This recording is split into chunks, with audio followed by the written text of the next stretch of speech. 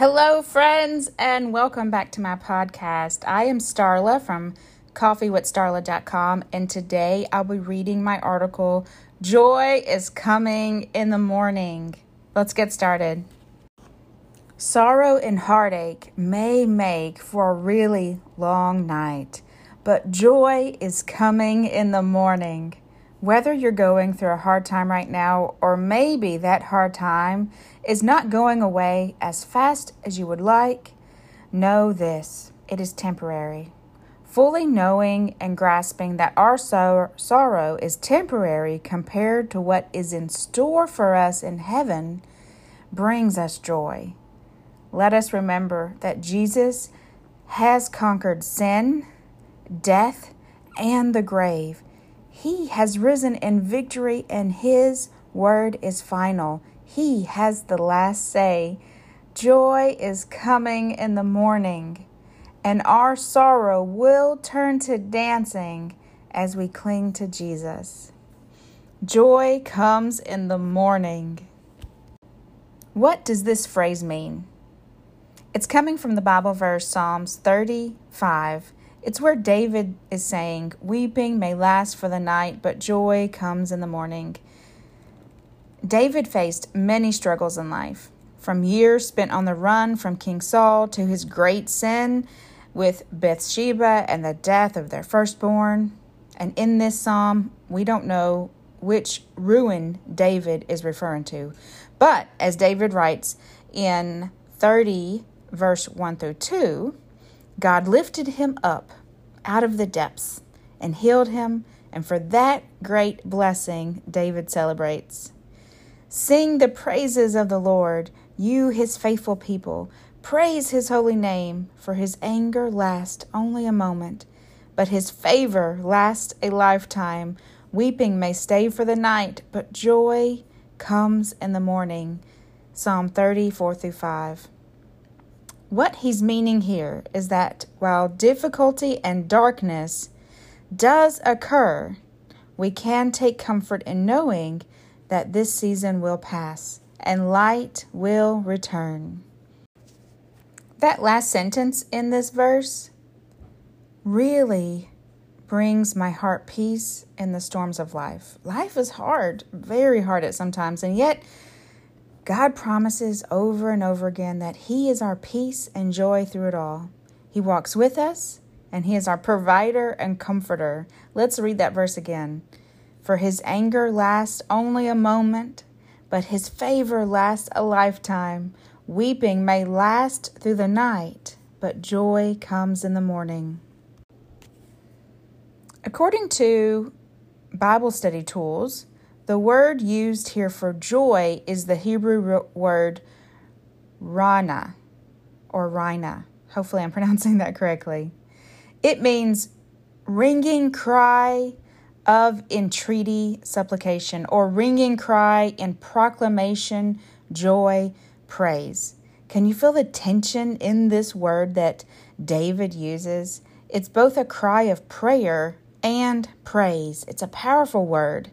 A powerful concept. It shows that joy is found not after the pain, not after everything is made right, but in the midst of it. The only way this is possible is because of the work of the Lord. He is the only one that can enter our pain and fill us with joy.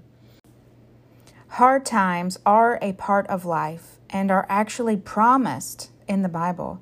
Just because we choose to become Christians or followers of Christ doesn't mean a magic wand is twirled around us, taking life's hardships away.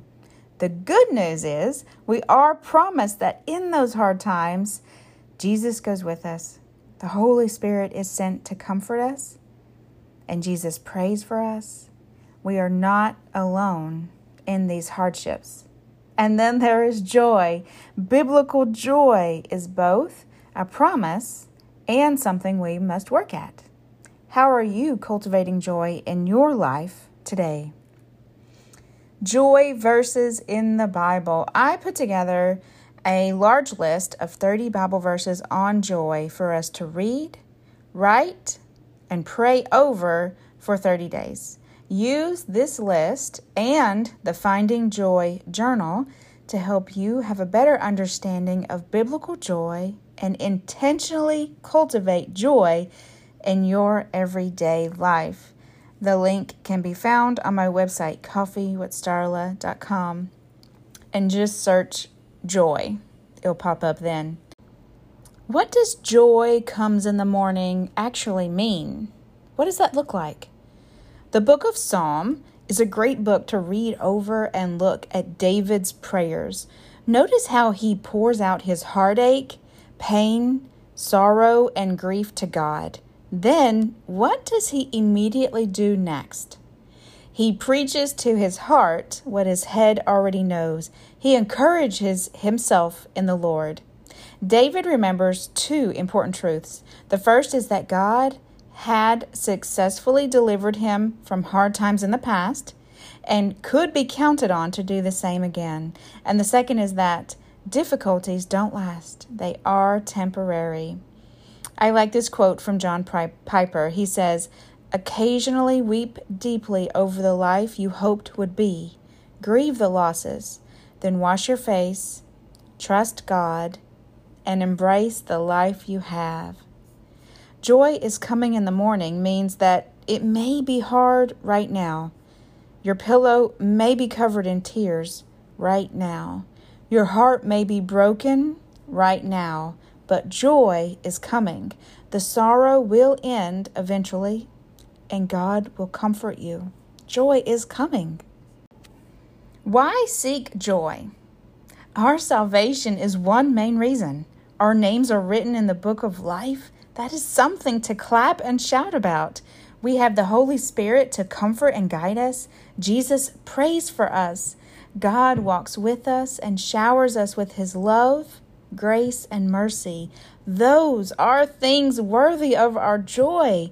We should be rejoicing every day that our sins are forgiven and we get to be with God in heaven for eternity. Another reason we should pursue joy in our lives is because it is part of the fruit of the Spirit. Let's read together Galatians 5:22 through 23. But the fruit of the Spirit is love, joy, peace, patience, kindness, goodness, faithfulness, gentleness, and self-control. Against such things there is no law. While having joy is a choice, it is also a gift from God. We choose whether to value God's presence, promises, and work in our lives. We choose to cling to him and his promises on the hard days. When we submit to the Holy Spirit, he opens our eyes to God's grace around us and fills us with true joy. Read Romans 15:13. This joy is not to be found in sin or in the world. It is only fellowship with God that can make our joy truly complete. Read 1 John 1:4. So how do we get this joy from God? One of the keys to finding joy is to recognize God's hand in your life, even during challenging moments. We don't sit and wait for joy just to fall in our laps out of nowhere. We should be intentional and pursue God's joy in our lives. Here's 8 ways that I have found that help me have joy from God. Number 1, count the small blessings God gives you daily. Even the small gifts are gifts of joy from God. Number 2, slow down and be mindful of what's around you. Number 3, cultivate joy in your life on purpose. Number 4, learn to wait well. Number 5, give to others. Number 6, write out scripture on joy.